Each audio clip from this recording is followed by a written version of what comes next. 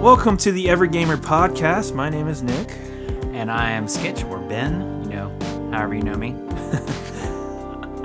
Yeah, so today, I'm pretty excited because we're going to be talking about a lot of different things. There's actually a ton of video game news to go through right now.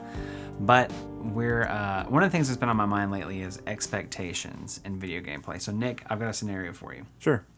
What are your two favorite beverages? Like the beverages you enjoy drinking the most? Oh, gosh. Honestly, water is number one. Okay, water. And then number two is probably beer. Okay, so let's imagine that you're at dinner, right? Yep. We're going to dinner in a few minutes. Let's say you're sitting at the table and you have water in front of you and you have your favorite beer in front of you. You like both of these drinks. I see where you're going with this. Yeah. But let's say you're not looking where you're reaching, and you think you're going to drink water, but you actually grab your beer. How does that beer taste? Oh, it tastes terrible because I don't expect my water to be effervescent and bitter and hoppy. Right, but you like all those things. Absolutely, yeah. Like if you knew that you were drinking the beer, you would be really excited about drinking that beer and how it tastes. Yes, if I knew it was coming. If you knew it was coming, Yeah. right. And that's basically listener, whoever you are, I want you to do the same experiment in your mind. Maybe you've had that experience yourself. I love drinking. I like water. I like Dr. Pepper. I like sweet tea. But if I go to drink any of those things and I'm not expecting that flavor, it tastes horrible at the beginning, for sure. Mm-hmm. And I want to bring this up because I'm going to talk about expectations when it comes to video games. And I want to use Anthem as the example. Sure. So I watched some reviews of Anthem, and I think that Anthem was very okay. Like, it wasn't horrible. It wasn't garbage. It wasn't a dumpster fire. Like there are some games that have come out that have been really, really poor games. Mm-hmm. Fallout 76 was a really poor game. We talked about that in the last episode. Excuse me.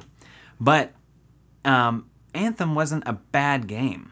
It was a very okay game. Like it did things fine. It functioned okay. Like it had some technical issues, but it was a good looking game. Like the mocap and the voice acting were all great. Yeah. But one thing that's been really criticized on is its story. Yeah. And people are like, it's got a terrible, horrible, awful story. Yeah, it feels incomplete. Sure, right? That kind of stuff has been said. But the truth is, it doesn't have a terrible story. No. What it has is a story that's not as good as people expect from BioWare. That's true. And so when they go to play Anthem, they're thinking BioWare has made Baldur's Gate. Yeah. They're thinking BioWare made Mass Effect trilogy. Mm-hmm. They're thinking BioWare made the Knights of the Old Republic. Yeah. And that's the story that they're expecting. And then they get Anthem story. Well, that's been the main focus of most of their games is story. It feels like they started out with story and then they built the game around that. That's it, exactly. They told a good story, and they proved that they could tell stories across different genres of games, right? Mass Effect, really, it was a third-person RPG, which is not necessarily like, maybe that wasn't the first one of those that's ever made, but, and maybe, they did Knights of the Old Republic, but they didn't do a sweeping story across 3 games. And as disappointing as the third Mass Effect was, it really had, the story arc was truly incredible, right? So they demonstrated that they could do it across different genres. And so people expected, if anything, that the Anthem story would be really strong. Sure. And I think that it came out okay. Right. But because their expectations were so high, it was terrible. Well, in very specific terms, they were saying that you were going to have choices in dialogue that were going to affect the story. Now yes. What they ended up doing was giving you an illusion of choice. Right. But it really didn't make any sort of difference whatsoever in any other dialogue or part of the story. Which ultimately is the main issue with the Mass Effect 3 ending. Yeah, absolutely. Yeah, right. This illusion of choice. Right. It didn't matter what you did. All that really changed was you got a different color. Yeah, the colors. And then maybe this human was part cyborg instead of just fully human. Right. Right. And that's the thing. It's like, so I've made a bunch of choices that ended up in getting red, blue, or green waves of light across the galaxy. Over 7 years of choices. Right. Yeah. That's a really good point because expectation really impacts how we approach gaming. And if we come into just like Apex Legends, we talked about this during the last podcast. we had no expectation because we didn't even know it existed. And then the game drops and we play it. We're like, oh, here it is. This is oh, freaking amazing. great. Yeah, I have no expectations. Yeah, same thing. And I think part of it goes back to expectations that people built up about the game. Right. One thing like I think was massively problematic. It had the same issues as Destiny 1, Destiny 2, and Division 1. Oh, yeah. But at that point in time, expectations were so high and gamers were so tired of being given a like half-baked product. Sure. That they don't want the game to be complete in 6 months to a year. They want it to be complete when it releases, right? And so I think Anthem, my heart almost breaks for BioWare. It really does, because if Anthem had come out when Destiny 1 came out, right? If those roles were reversed, I think everyone would give Anthem a whole. I think the review would be totally different. Sure. Like right now, it just feels like a really, really incredible tech demo. Sure. It shows that the systems can work, but it needs to be balanced. It needs to be refined. The story needs to be more complete. The loot systems need to be... Well, more importantly, yes, all those things are true. But one of it is, the big thing is, it needs to have learned from all those other games. Absolutely. And what they've produced doesn't show that they've learned from it. It's like, well, it's the same kind of jump from Destiny 1 to Destiny 2. Yeah. Again, right off the bat, it wasn't feature complete. It didn't feel... I mean, they had a good base for a game, but it took them a year to kind of develop it. And then they started adding those things that people just loved in some of the DLC. And then Destiny 2 comes out, and it feels like they wiped the slate clean. Instead of starting with what they had, they just wiped the slate clean, and they're like, oh, here's a whole different game. Right. And that's not what people want in a sequel. If it's a sequel, you got to expect there to be a lot of similarities to the first game. Right. There can be improvements, like the jump from Mass Effect 2 from Mass Effect 1, or even Mass Effect 3 from Mass Effect 2. I mean, the ability system was similar, but it was much improved and refined. So much better. The ability to jump over things, or like, because I think that was a big. I think Mass Effect 1, you couldn't even climb over obstacles. And like one of the last planets you visit in Mass Effect, this is a side note, sure, that like you get into an area by dropping down a 5-foot hole. Right. Like, and you can't get out of that hole. Like you have to go through the tunnel that leads you to get anywhere else, and to get out of that planet. Sure. You have to, I mean, like, it's fine. I would have wanted to go through the whole story in the first place, but it just seems ridiculous that like I'm especially highly trained galaxy agent. Sure. And like in the game, I drop 5 feet down, and I'm like, well, I got to go this way now. Yep. Because I can't jump out. But I think that's just the interesting thing about it is like let's say if Destiny had come out, Destiny 1 came out with a totally terrible, I mean, like a bad story. Like it didn't make sense. And like you don't know why you're fighting what you're fighting and all that kind of stuff. But what Destiny did right was it felt good. The mechanics were there. They were solid. It felt good to shoot. So at the end of the day, like, yes, Bungie has made some good stories. Like Halo Reach, I think, was a really strong story. Oh, yeah. And I think the original Halo had a strong story. But at the same time, like, you're doing things, you don't really know why. Like, there's a lot of stuff there that, like, I didn't play Halo because the story was amazing. Sure. I played Halo because it felt good to shoot stuff. It's fun to play, yeah. Yeah, it's fun to play. They get the mechanics down. That's what Bungie does. So if Destiny had come out and they had an incredible story, right, and a great loot system, but the shooting fell off. Yeah. People would not be like, oh, well, the shooting feels kind of weird, but that's okay. Like, people would have been really upset. Sure. Because Bungie knows shooting mechanics. Sure, yeah.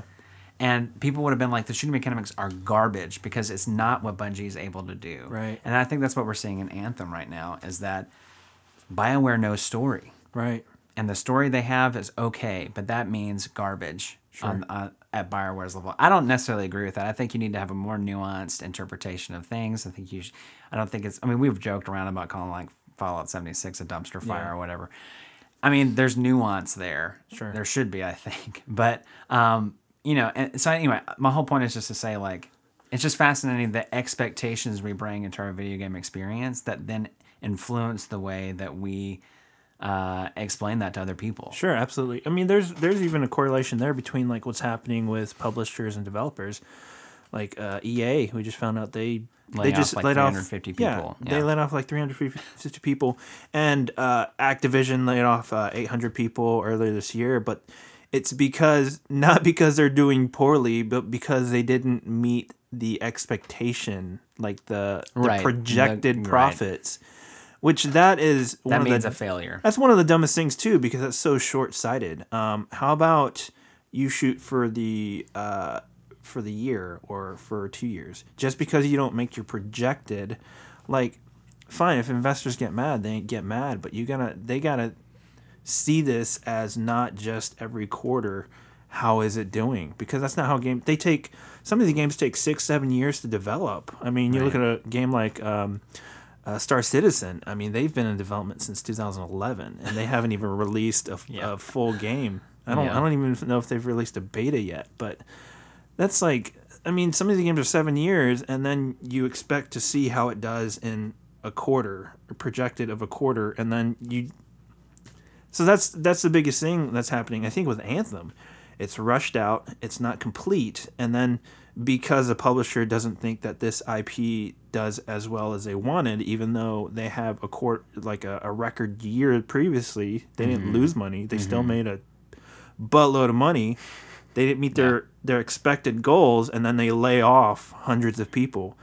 And it's a really, really stupid and short-sighted way to look at the games industry. Well, honestly, that's the way that industry works. I mean, people are looking at quarterly stuff anyway, and that's just translated to games. And it's such a messed up system because so many developers are not developing because they want to get rich. They're developing because they love games and they want to make games. And then you have the business side of this, which is run like a business where they have investors that they have to answer to, and like legally have to answer to. Sure. So.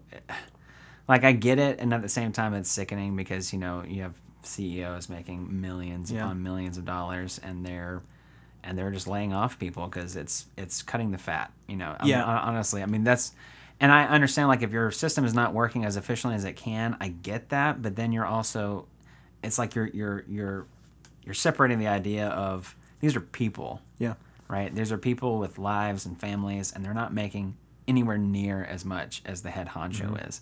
And then you get these classic examples of people who have proved that you can do differently. I can't remember the guy's name, but he was the lead at Nintendo. And when I think it was like the 3DS tanked or what, like maybe it was the Wii U. It was the Wii U or both of them. Yeah. He cut his own salary to keep jobs because he wanted to protect morale, and he wanted to do the right thing. Yeah, he did it twice. And he made plenty of money, so it's like, why don't you take a hit so those 350 people don't have to lose their job while you restructure things so they can do something more productive for the company? Yeah, what's interesting, he did that because he thought that in the long run, or if he did that, it would hurt morale. It would hurt morale and cause a decline in quality of their product. Absolutely. And that's absolutely true. It makes sense. Yeah, I mean, you've got a lot of devs that work for Activision and EA that are scared that they're going to lose their job if a product doesn't do well this quarter or this year.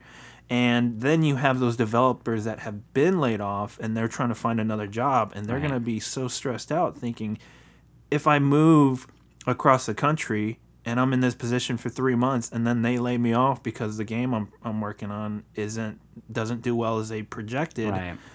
I mean, you're creating this system where I'm seeing now a lot of push for unionization in the games industry, which huge now.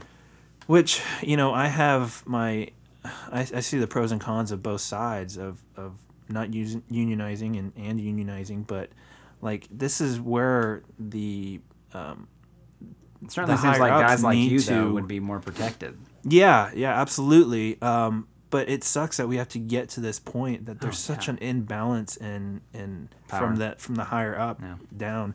And I'm not saying those people that are higher up shouldn't be able to make that kind of money if they're taking on that sort of risk and they've worked hard to get into that position. Sure. But the thing is, like, if the people below you aren't being taken care of, you're wrecking the foundation of your business, and nothing can stand without the foundation. Well, because and I don't want to get too far away from the topic we started on, but ultimately, like, if you're the leader, it's like if your product is failing, it's not the people who, like the CEOs of Activision, Blizzard, and EA Games are not going to be hurting. Sure. No. If a product fails, they're going to be fine. Sure. It's these people who, like in marketing or whoever, the multiple places that were cut from Activision, they're the ones that are going to be paying for it. Right. And it just seems so imbalanced, you know? Sure. And anyway, but we could talk about that. We could talk about the inequities in the gaming system. But that all relates back to expectations. Like a lot of these jobs are being lost because of not meeting the projected expectations or the expectations of these games. Which makes me think, and this is going to be a heck of a transition for you. Which gets me excited because Bungie pulled away from Activision. And honestly, I've never seen it. I've never seen a developer take their IP away from the publisher. I mean, like, and keep it. Now, as far as I know, Activision never owned Bungie. They worked with them. But it is shocking to me that Activision never owned or wasn't able to keep the rights to Destiny, or that Bungie was able to negotiate in such a way to be able to hold those rights for the Destiny franchise and pull away from it. I think Activision did own the franchise, or at least part of it. Publishing rights for sure. But I think because of how poorly Destiny 2 started off, I think that's, again, short-sighted. They probably thought this isn't worth keeping. We're going to lose more money on it. Let's get rid of it. Well, I think that is true because if you look at when Forsaken came out, when Destiny 2 Forsaken came out, Activision came out in their earnings call and said that it had performed. It was disappointing. Yeah. The performance was disappointing. Not because it didn't sell a lot. It sold a lot. It did well.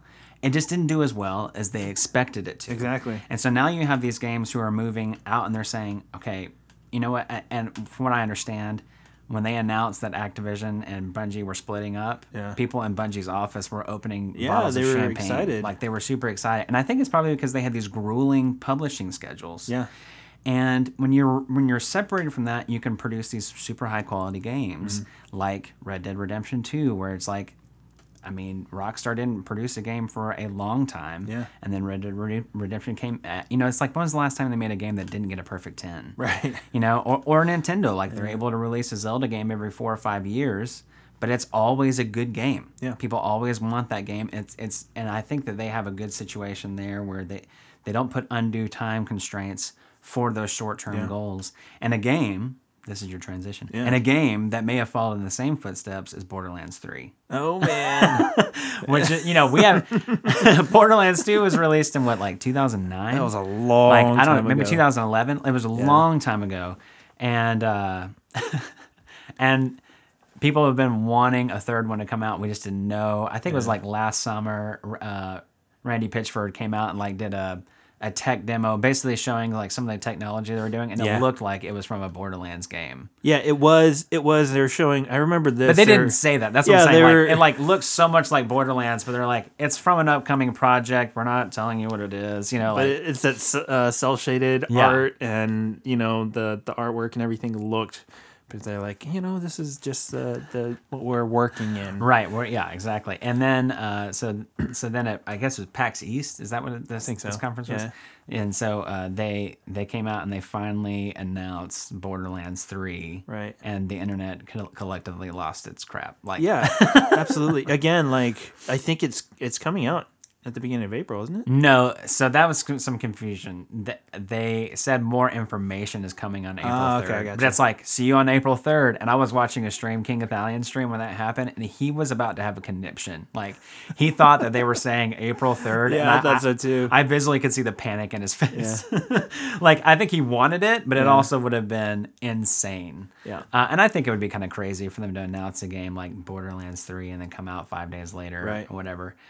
I mean, Apex Legends announced it, and then it came out the next day. I think if they did something like that and they just released it a week later, it'd be pretty interesting. It would sell. It would absolutely sell. Absolutely, it's gonna sell. No matter what. Screw the whole pre-order thing. They would sell tens of millions of copies just because people love the Borderlands franchise. Mm-hmm. Again, from Borderlands 1 to Borderlands 2, I can't remember what the differences are in the games. But the games are so good, it's why does it have to be a completely new game? Why can't I expect Borderlands? Well, that's the funny thing to me, man. You're talking about expectations, high expectations, right? So we didn't know Borderlands 3 for sure was a thing until what, like Thursday, Friday? Yeah. Today is Saturday, everybody. So we didn't know Borderlands 3 for sure was a thing until a couple days ago. And then it's like already we have these people coming out and they're like, like nitpicking things. And they're saying, like Polygon released an article talking about how big of a disappointment the Borderlands 3 trailer was because it just looks like Borderlands 2. And like it pissed I'm me just off. like dumbfounded. I'm like, I don't like Halo 2 because Master Chief looks the same as he did in Halo 1 and it's a first-person shooter and it takes place. And it's like, what do you want a sequel to look like? Yeah. Should a sequel, like, should it be a card game? Like, what should it be so you can feel like you're making a big enough improvement? Like, Right. the game looks a lot better. I'm sure that they're enhancing the technology. They've already announced that it's going to be on multiple worlds. All these things are different and improvements to the former editions of the series. Yeah. And it's just, I don't know, it's just dumbfounding. You know? That I usually don't respond to high profile tweets like that because I don't. You know, it's clickbait. Yeah, but the thing is, like, I looked, The comments were top tier. The original tweet had like 600 likes or whatever, and it's like I counted like 5 comments that were trolling them that had over 1,000. Yeah, that's the thing. I actually looked at the article and I was like, I wonder what's he seeing that no one else is, and essentially he was just saying he was expecting a new game. And I was like, he was saying that he didn't see any differences, and then later on in the article, he was saying, "Well, yeah, maybe you get this difference, but it's not this, or maybe you get this difference, It's not so this." weird. It's and like you get 4 brand new characters. It's obviously in a different story. There's different worlds. There's different weapons. Like, it's a Borderlands game, though. Like, what do you? He. I think he said at the end of it, he almost wished they had announced a battle royale mode, right? Because that would be different. It's just so stupid. It wouldn't be different. That's what everybody's doing right now. And it wouldn't be Borderlands. It would be, I mean, I loved Randy Pitchford on the stage when he said, listen, battle royales are cool. That's not what we're doing. Yeah. You know, because it was like, he wasn't saying, battle royales are garbage and people shouldn't do that. Like, I'm sure he's a fan of games. He probably plays Apex Legends, and having a good time. But that's not what Borderlands is. Borderlands is an awesome looter shooter that you play with friends with a good story. Right.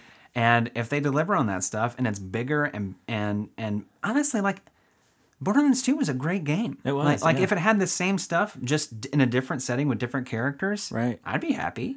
And the thing is, like, the thing is, whenever I play a Borderlands game, I super, super enjoy it because I don't have any, like, sort of expectation for it to be any sort of Mass Effect game or Destiny game or any sort of game other than Borderlands.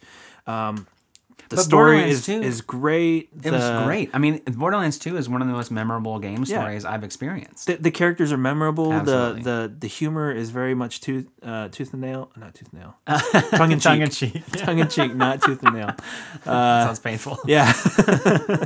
But yeah, I mean, it's that humor that everybody can laugh at, and it laughs at itself, and I think that's so great. It's and again, the top, it's like it's ridiculous. They're not trying to reinvent the first person shooter genre. They're just like, let's do it how we do it, and then let's make these guns. And that was part of the article. The guy was like, they're anchoring the whole thing on their guns, and I was like, I only saw like 4 seconds of them mention the loot, anything about the loot. Well, I mean, like, it's fine if they do, though. Borderlands is amazing because it's like, I saw somebody tweeted out something like, if you had a cheetah gun, like if you had a gun that was named Cheetah in Destiny or whatever, it would do something cool. Yeah. If you had a gun named Cheetah in Borderlands, it would shoot cheetahs. Like, and that's the cool thing about it. It's like, I've never played a game where I have an automatic rifle and it literally shoots rockets. Yeah. Like 30 rockets in a clip to go blow something up. Yeah, and that was the fun part about it, is just like finding these new weapons and cycling through them and seeing which one even wasn't the best, but was the most fun to play. Yeah. And so even if they are saying like we have 1 billion guns, like it's I'm sure it's not 1 billion different weapons, but it's different roles on weapons that can make up 1 billion combinations. But if that's what you're saying, and they bring the same humor and the same power fantasy, it's like, you could set up that game on that. Absolutely, because it's a Borderlands game. Like if it were name something else and they were trying to use different characters and different art, then expect a different game. Like Battleborn. Yeah, They did that. So that they did that with Battleborn. Look how well that turned out. But that's the thing is like they didn't build up this huge marketing scheme for like this is what it's gonna. So like I saw your tweet the other day. Yeah, I like that. I saw an Anthem trailer on Instagram, and it pissed me off because most of that trailer was just flying, and then there was like 2 seconds of combat, but that was it for the whole trailer. And it kind of made me mad because it seemed like they were doing the hard sell on the game and wasn't showing more of what it was. Yeah. And I think that's where EA is kind of going wrong with these games. They're great at marketing, at like pushing these games out there, but then because there's such a disconnect between what the developer can provide in the amount of time that they have, it's that same thing as what happened in No Man's Sky. Mm-hmm. They actually did make everything that the CEO Sean Murray.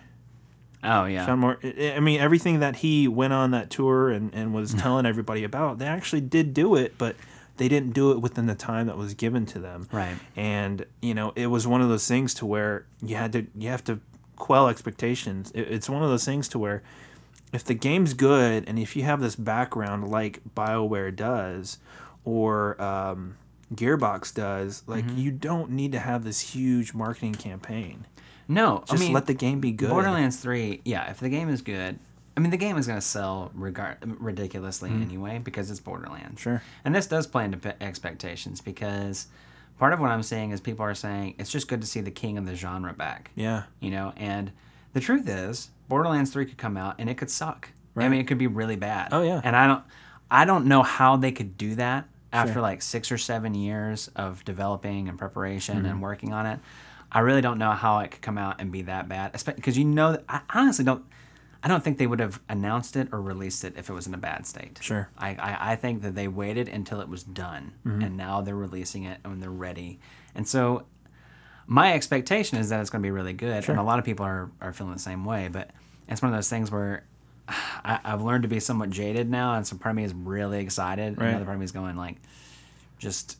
Well, we just don't know. We just don't. I was convinced that Destiny 2 was going to be great because Destiny 1 learned so much and improved so much over the course of the life of the game, and then it came out and I was in denial at first, but it was a shell of the game. Mm-hmm. It was a shell of the game that we should have gotten. Yep. And when they finally brought back Forsaken, they fixed almost everything, but it took a year. And it's one of those things where it's like now that this is a sidetrack, but. Now that Bungie is separated from Activision, even if it takes 2 or 3 more years for Destiny 3 to come out, if it comes out and it's ready, and they finally have a good launch, I think they can really knock the ball out of the park. But anyway, all that to say, I'm really excited about Borderlands 3 coming out, and I'm excited to see what they do. But some of the reactions have just been ridiculous. Yeah, well, that's the funny thing. You take a game like Cyberpunk 2077. They'll release just a little thing, kind of telling about the game or whatever, and a lot of the comments are just like, take your time with it. We'll wait. I'll wait for the game. Yeah. We'll wait. And that's the thing. Most people that want a good game are willing to wait for it. Yeah. And so listeners, if you're not familiar with Cyberpunk 2077, it's been made by CD Projekt Red, and they made the Witcher series. Yeah. And they're an independent publisher, so they release games on their schedule. Yep. And I've seen that happen. Like right after Fallout 76 came out, I think, or Anthem came out, one of the two where there's a lot of frustration over releasing a half-baked game. Yeah. They came out with some kind of poster, and it was like, it's coming out when it's done. Right. And I think Bethesda, even them, they're under ZeniMax, and so they're not Bethesda's ZeniMax. Completely... Bethesda is a publisher as well. I think that they... Yeah, but again, it's like it's one of those things to where they did a beta for 76, but it didn't seem like it mattered. So it's one of those things where they should have let the beta play, and then once they got the feedback, they should have said, okay, this isn't the game that we need to put out. Let's hold off on it. Yeah. And I can't imagine why they would want to push it out if it got such negative feedback, other than their higher up saying we need to release a game because it's expected to sell this much. We need to do this. And I think part of it too is if you release, I mean, most of the people who are going to play a beta are people who are already interested in the franchise, I think. Yeah, absolutely. And so I mean, after the game came out, I still saw a lot of people who were big Bethesda fans, and I love Skyrim. I mean, I played the heck out of that game. So I was a fan of Bethesda. I mean, I still am somewhat, but it's like I wonder, I saw so many people put up red flags that got quashed by other people who were saying it's a beta. They'll fix all that stuff. Right. And it's like, that's not how a beta works. They don't fix fundamental qualities with the game in 2 weeks. They can fix bugs. Right. They're trying to fix game-breaking bugs. Yeah, that's it. I mean, like, it's a stress test, ultimately, is what it should have been called. Because I remember the first beta I experienced was Halo Reach. And I could actually give feedback to them about how guns felt and all that kind of stuff, because you didn't have these live patches coming out every few months or whatever to change the feel of the game. And so, in that regard, the beta we did was months in advance. Yeah. You know, and so it's one of those things where they can make big changes like that if they have to, but you can't make fundamental changes to a game in 2 weeks. Sure. And I think that that's part of what happened with Fallout 76 is that maybe they did get a lot of negative feedback, but they probably got a ton of positive feedback. Or just saying, like, here's a bug, but we love it, you know? Sure. I don't know. Yeah, that's the really hard part about you just don't know where these developers are at. I'm sure that after working on it for 3 or 4 years, you're probably just like, oh, this is the finish line, and then to have to push the finish line by another year would probably be pretty morale, hard hitting to morale. Yeah, probably so. Studio. Well, and also, I mean, if you are an independent publisher, you probably have to release games at a certain cadence to be able to keep money flow going through the studio, and so they probably thought, listen, this is as much time as we can give Fallout 76 before we have to release a game. Because they're coming out with some big ones in the future, Elder Scrolls 6 and Starfield. And so they probably had to get some cash flow into the studio, and they released a game that wasn't ready. Well, it's one of those things to where that's why they should continue to do smaller games like they did Fallout Shelter, which I think is still doing well. But I mean, mobile games. They should. I mean, a lot of developers should pursue mobile games as a good way of having a steady cash influx. That's why. I mean, EA they do that. They have mobile games, but they've got the sports side of things that are constantly bringing in money. So there's no reason for them to. Microtransaction game is ridiculous. Yeah, there's no reason for them to push out a game like Anthem, and for it to be incomplete. They should let that be in the oven a little bit longer. Yeah, they should. And finish out. But I think you're right. I think it comes down to short-term rewards. And so instead of, I mean, they did delay Anthem's release, I think, a full year. Yeah. And it still came out the way it was. So it's like one of those things where, I mean, at a point, like EA probably shouldn't have pushed it, but they also allowed them to develop that game. I mean, early on. I mean, it took 6 years to develop. Sure. Now, does that mean they were coding for 6 years? No, I don't mean that. But it just means that they had 6 years to produce this game. Sure. And release it. And I think so at a certain point, it's like EA gave them a lot of opportunities. Right. And it could, some of that could lie in the hands of BioWare as well. But I don't know if game developers do this, but they should be doing like a closed beta where they bring in like 60 to 100 streamers or high profile gamers and have them come in and play the game for like a week or 2 weeks and say, all right, tell us what you think about the game, story, gameplay. Did you find any bugs? What are the things in here that you hate? What are the things that you love? An extended playtest. And then like after that, and I think Bungie did that. Bungie did that with the sort of. So they did a community summit. Yeah. Where they brought a bunch of content creators and also just community leaders, whether whether they were on YouTube or Twitch or just forum people or people who play the game a lot. Right. And they brought them to this is a super cool thing. They brought them to the studio. I think. I don't know, like 6 months before Forsaken came out or something like that. It was a while. Right. And asked them for feedback about certain ideas that they had. Maybe not 6 months. It was months before Forsaken came out, though, and let them play some stuff. Right. And then basically just had long conversations with, like, there were some that were broken into smaller groups, some that were, like, the full group of people were there. And it was a lot of people. Like, why can't they be doing that, like, once a year?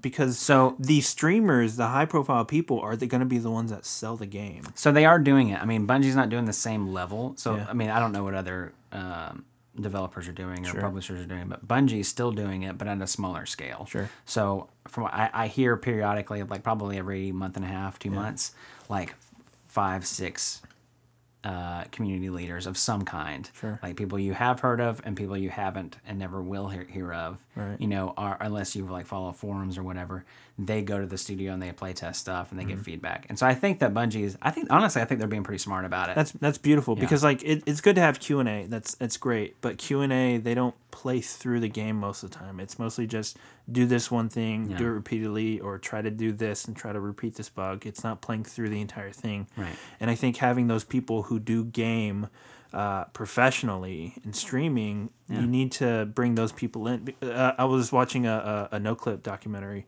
on Astroneer, and it was fascinating because small indie game, when they released it as a open beta, I think it was, I think it was Ninja or some other high profile streamer streamed it and played it, and everybody loved it, and they ended up getting like thousands and thousands more purchases because of that streamer. Oh, they're very aware of the buying power that influencers bring. Sure, and that's part of Bungie. Like when they brought those did that summit, I saw posts by all sorts of people saying like, I can't show you what we just saw, but I'm really excited about the changes. And there's a big marketing thing there that they didn't even have to pay for, other than just bringing these people in, play the game, tell us what you think, and getting actual real feedback about the game, not just a section of it or a portion of it. And it was really important. We're jumping around a lot, I know, but, and part of it's because we have so many games to talk about.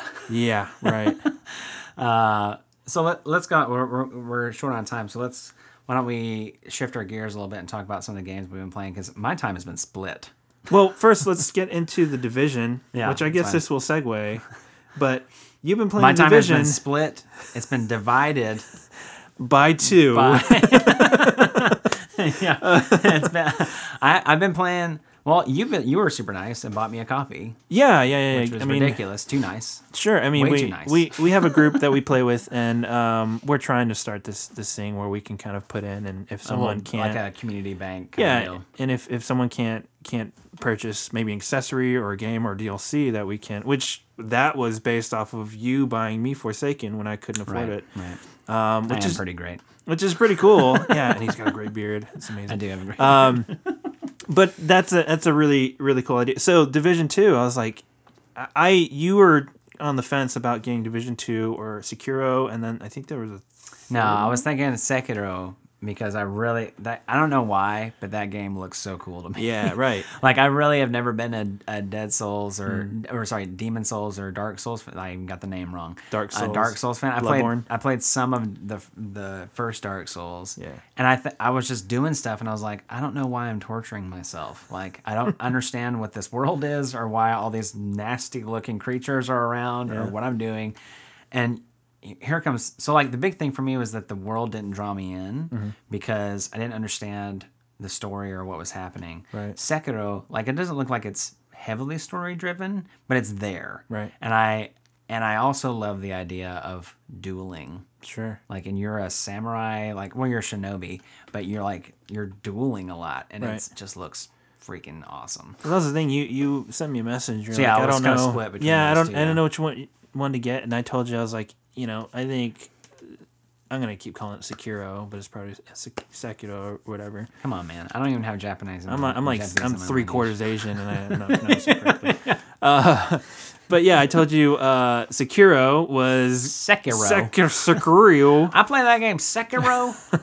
We're an Alabama guy, so I told you that game was going to be probably slower pace, might be a lot more fun to stream, but it's going to probably be more story driven, good single player game. But Division 2 is kind of opposite. It's going to be really good to play with people, a lot faster paced. But it just depends on what you want to do, where you want to play. And it wasn't too big of a deal to me because I played Division 1 with Elliot for years. Yeah. And I played through the campaign, and I played a little of the end game. Right, and that's the thing. I think Division 2 is best played with people, especially from Division 1 to Division 2. Division 1 was still fun with friends, but Division 2, I think it's crucial to be able to play tactfully with a team, because of the way that the AI moves and the abilities, the synergy that you can create with your abilities and your teammates' abilities, and just the way the level design is too. It's incredible. The game. Yeah, and yeah. so The way Skillup described it, which I thought was really interesting, is it plays more like XCOM than Gears of War, and that if you ever played XCOM, it's a tactical, turn-based action game in a sense, Right. like, but you control characters by telling them how many spaces they can move, setting them up in certain strong positions to be able to increase, like, protect them, but also increase their opportunity to kill enemies. And if you're not smart, you'll get obliterated. Absolutely. Like, you will get. It's a merciless game if you don't play well. And Division 2 is like that. I mean, Yeah, absolutely. it's not like Gears of War. If you run in guns blazing, you're going to get blown apart. But if you are smart about your placement, if you use your abilities well, if you communicate with your team, you're going to have more success. And so I do agree. It's one of those things, like, I really appreciate you buying the game for me, and I'm enjoying playing it. It hasn't hooked me the way other games do, and I think part of it does have to do with that world stuff. Like, I don't care about the characters. Right. I just don't. I don't care about the story a whole lot, but it is super fun to play with, like, you and Joe Gennaro and Man Pony. Like, I like getting in there as a team and just goofing off and having fun and killing bad guys. The combat is super fun. Yeah, it really is. I think that's the funny thing about it. Even, like, I think right through all through the main missions, there's not really much story driving it. It's just It's not. You're just trying to retake Washington D.C. You're a sheriff. Go kill these guys. Yeah, you don't even have That's a the thing. name. Your player's not even named. They just call you sheriff. And you don't speak or anything. So there's no there's really not any narrative to care about. No, There's just, like, it's just a basic shell of one. But that's the thing. Like, it's so interesting that Division 2, as you know, comparing it to Anthem, Division 2 just feels a lot more complete, a lot more solid. Yes. If you look at the betas for both games, Anthem beta kind of sucked. Like, it was great to fly around and shooting was okay. Yeah. But it felt like just a shell of what the game should be. But the Division 2 beta was amazing. I didn't play the beta in Division 2, but it was great. Like, they walked you through the first mission that you play in the actual game, and then there was a side mission that you could play that was like recovering the Constitution. Oh, right. That does sound pretty fun. And it was really fun because Or is it the Declaration of Independence? Declaration of Independence. Like, That's I what it heard you was. can go full Nick Cage. Yeah, and it was yeah. It was great because I felt like this was the game. This is the full game. And Division or Anthem just didn't feel like that. You know, I was like, if this is a game that they're gonna release, this is gonna be super disappointing. That's why I never bought it. Right. But Division 2, like, the beta was just, it felt so good. Yeah. Everything felt much improved. It felt like Division, but you know, it wasn't a whole new game. It was more of what I loved of the Division 1, and everything was improved. Yeah. And so, my expectations were fairly high for Division 2, but the game was complete. It felt complete. And Yeah. I mean, and what I'll say about the Division is, too, is that honestly, if I can be in combat, I'm having a good time. Sure. It's all the other stuff I don't like. It's like honestly, I gotta say this: the UI, I don't know. I get it. It's a little much. It's so much. Like, Yeah. there's so many different panels to click, and so many, it's like, it's hard to follow for me. Yeah. It's fine, like, because it's a different game. It's an RPG more than it is a looter shooter. Yeah. You're meant to min-max your character, and I think they provide you an opportunity to do that if that's what you're really interested in. That just personally doesn't appeal to me as much. Like, I like having whatever works best, and then I like to go into a mission and kill the bad guys. Right. And killing the bad guys is freaking fun. It Like, is. I really enjoy that stuff. Combat is fun. It's tactical. You have to be thoughtful about it. You feel powerful, but not super powerful. Yeah. All that stuff is great, and the world events are cool. I like that the world feels lived in. If you're taking over a control point, that's super fun. And it's dynamic because, like, I think there was one point where I jumped in and we got ambushed after we took a control point by a big guy. We weren't expecting him, and he just showed up. Oh yeah.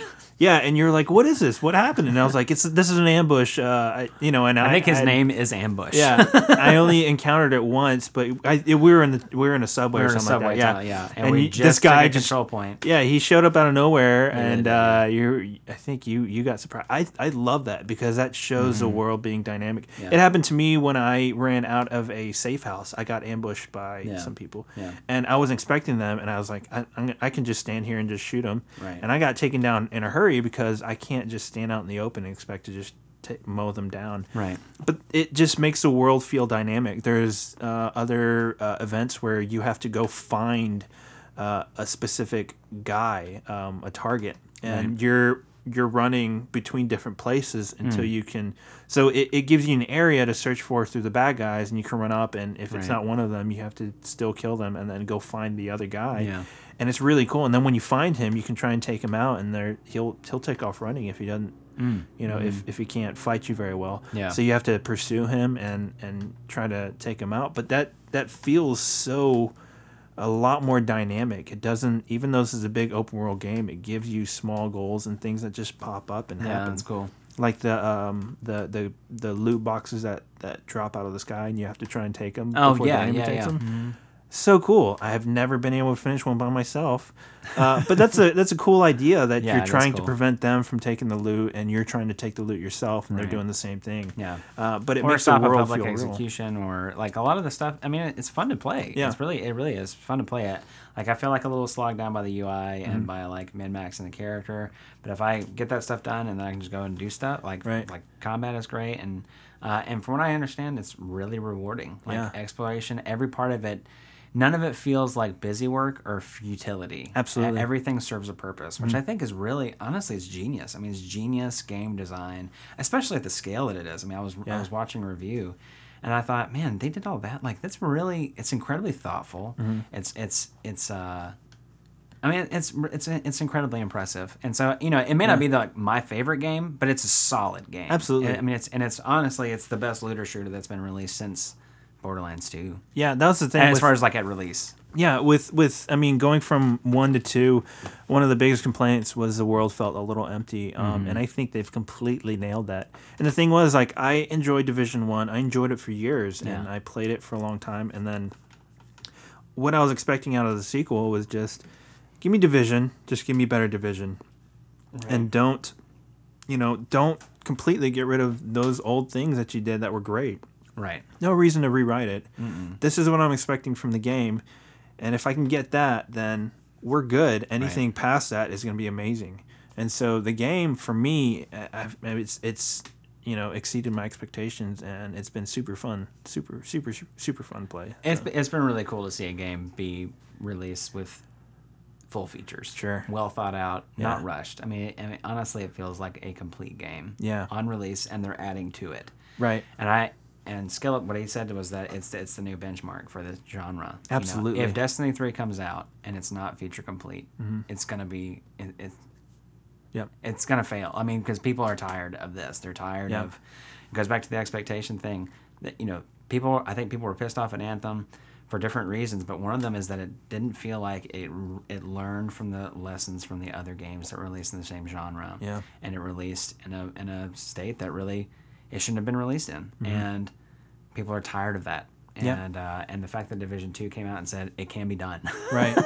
You can have a share world looter shooter game, and everything can feel purposeful, and it can work well. It can be technologically sound. Yeah. I mean, one of the cool things about it is there's one loading screen. Yeah, that's about to say that. There's one loading screen. I mean, unless you fast travel. Yeah. And those fast travel screens are short. Yeah.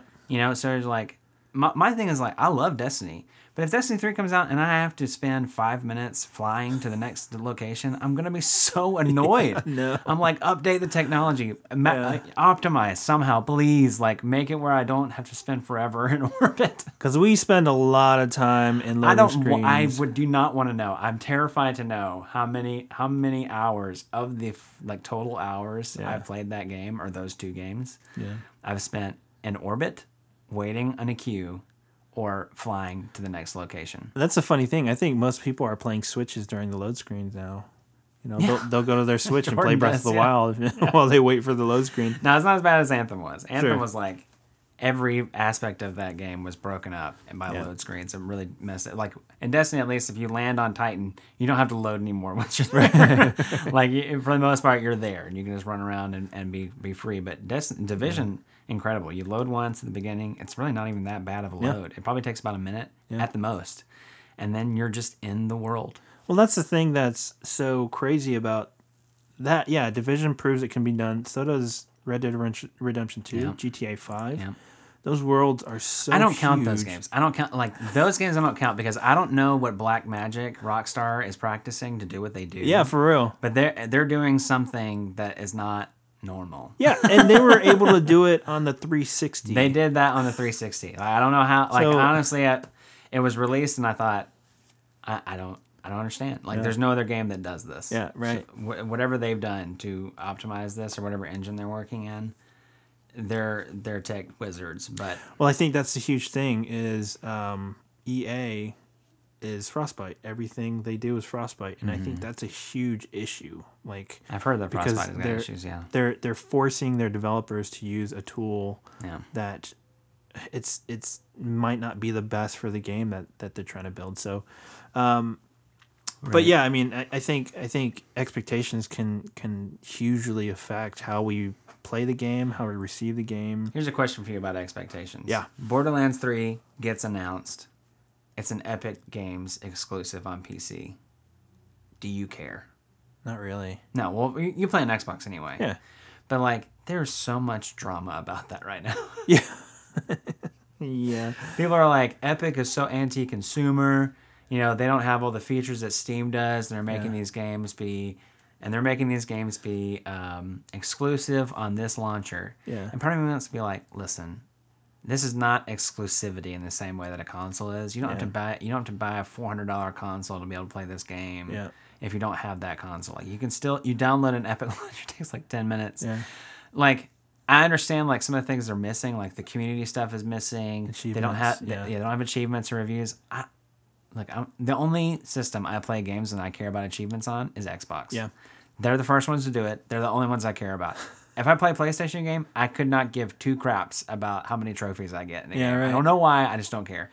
I think And it's like the biggest thing for me is like there's no modding community Yeah. yet, and I think that's a super cool thing that Steam does. Sure. But if I want to review, I'm not going to read a user review on Steam. I'm going to watch YouTube. Yeah, absolutely. Or I'll check out IGN or whatever.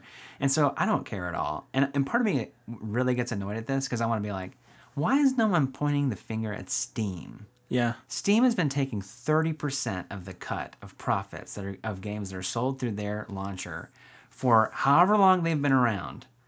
Epic comes out and says, we're going to take 15. And if you use Unreal, we're not going to charge any. I think it's 12%. Is it 12%? It's 12%. And is it if you use Unreal, they don't charge anything? I can't remember. I think they do. It's way reduced. It's reduced. I thought it was like if you 5% use the or Unreal something, yeah. Engine, either they either don't take any cut or it's a reduced cut, Sure. and it's already at 12%. Part of me is like, you cannot. In the long run, that is gamer friendly because that enables the developers to be able to make the games they want to make at a lower cost. I think the Epic Game Store is great. I think it can be really, really, really good for the industry. Yeah. My only qualm that I have about it is just how they're going about it. So games that are already announced to be on Steam, now they're making exclusive for Epic. I don't like that they're essentially poaching. I don't like that that's happening. I don't really blame Epic for it, honestly. I don't. don't.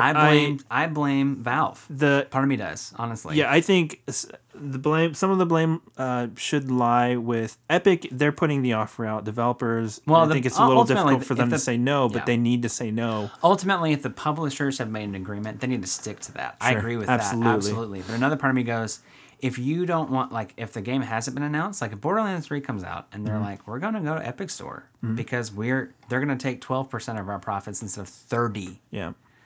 Like they're going to take a tenth of our profits as opposed to a third. Like that's insane. I think it could be spun differently to be like, what if they did it like this? Like that money that they're going to save from being on the Epic Store, they can release another DLC. Yeah. Because of it. That's what I think. Why don't it's they like it spin it? Why don't enables they- them to be able to run their studios with more profit coming in. Right. Which is better for developers. Yeah. Which in my mind is better for gamers. It's in the long run it's better for gamers. Yeah, absolutely. I think Steam offers Steam offers some great services, don't get me wrong.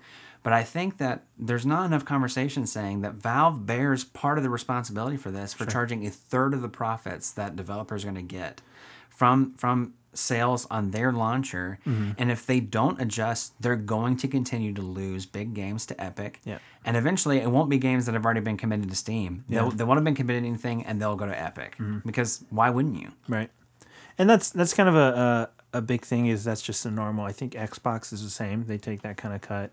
Yeah. I think PlayStation's the same too. Yeah, probably so. I don't think it should be that high because that's a huge chunk of change for a platform that isn't doing the bulk of the work. They just know that It's housing they're it. the gate. They're the gatekeeper. They're the gate, They're the And and devs and publishers try to make their own launcher, and the Origin launcher is not good. Blizzard's launcher is fine. I mean, I only use it for Destiny, but it's like Steam obviously has got some things that are done really well. Yeah. And I can understand why players want to defend it, but at the same time, I think you got to put some blame on Valve. Sure. They need pressure, and that's one of the biggest things is when there's not competition, like whoever's there, they can do whatever they Valve want. can charge 30% because there's no competition. So. And what they should have been asking is this, I mean, part of it is like their business, and so they're going to do what they can to increase profitability. But at the same time, they can really be hurting the industry by doing that. Yeah.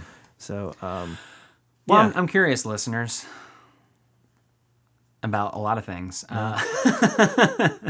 But I'm curious about your experiences with games and expectations. Yeah. Is there a game that you can look back, try and be objective, and think, you know what, that game was probably okay, but my expectations of it were super high, and so it really jaded my experience. Like, is there a way that you could go back to that game and maybe look at it from a different light? Yeah. Absolutely. I wonder. I'm trying to think about that for myself. Is there a game I could look back and say that really wasn't that bad? Right.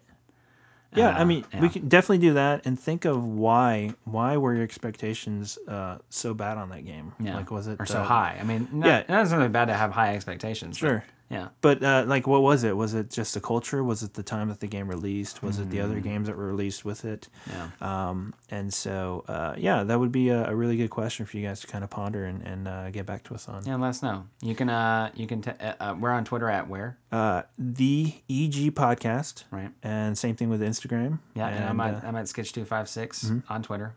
And I have a Twitter too, but I can't remember the name of it. Nick J. Wells, I think. I think you're the Nick Wells. That's Instagram, I think. It's also your Twitch handle. But don't look me up on any of those because I'm not interested. He's important. No, I'm just kidding. I think Twitter is Nick J. Wells, at Nick J. Wells, and then Instagram is the Nick Wells. Hold on, audience. Hold on. Boop, boop.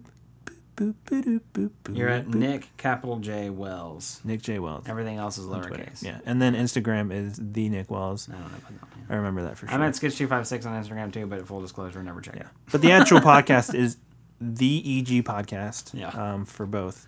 Yep. So look us up, follow us, and start commenting. And we'd love to have conversations with you because the whole point of this podcast is to talk about the human side of gaming. And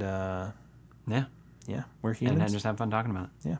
So thank you for listening, and we hope you guys are gonna have a good rest of the whenever time we see you. Yeah. Y'all take care. Bye. Bye.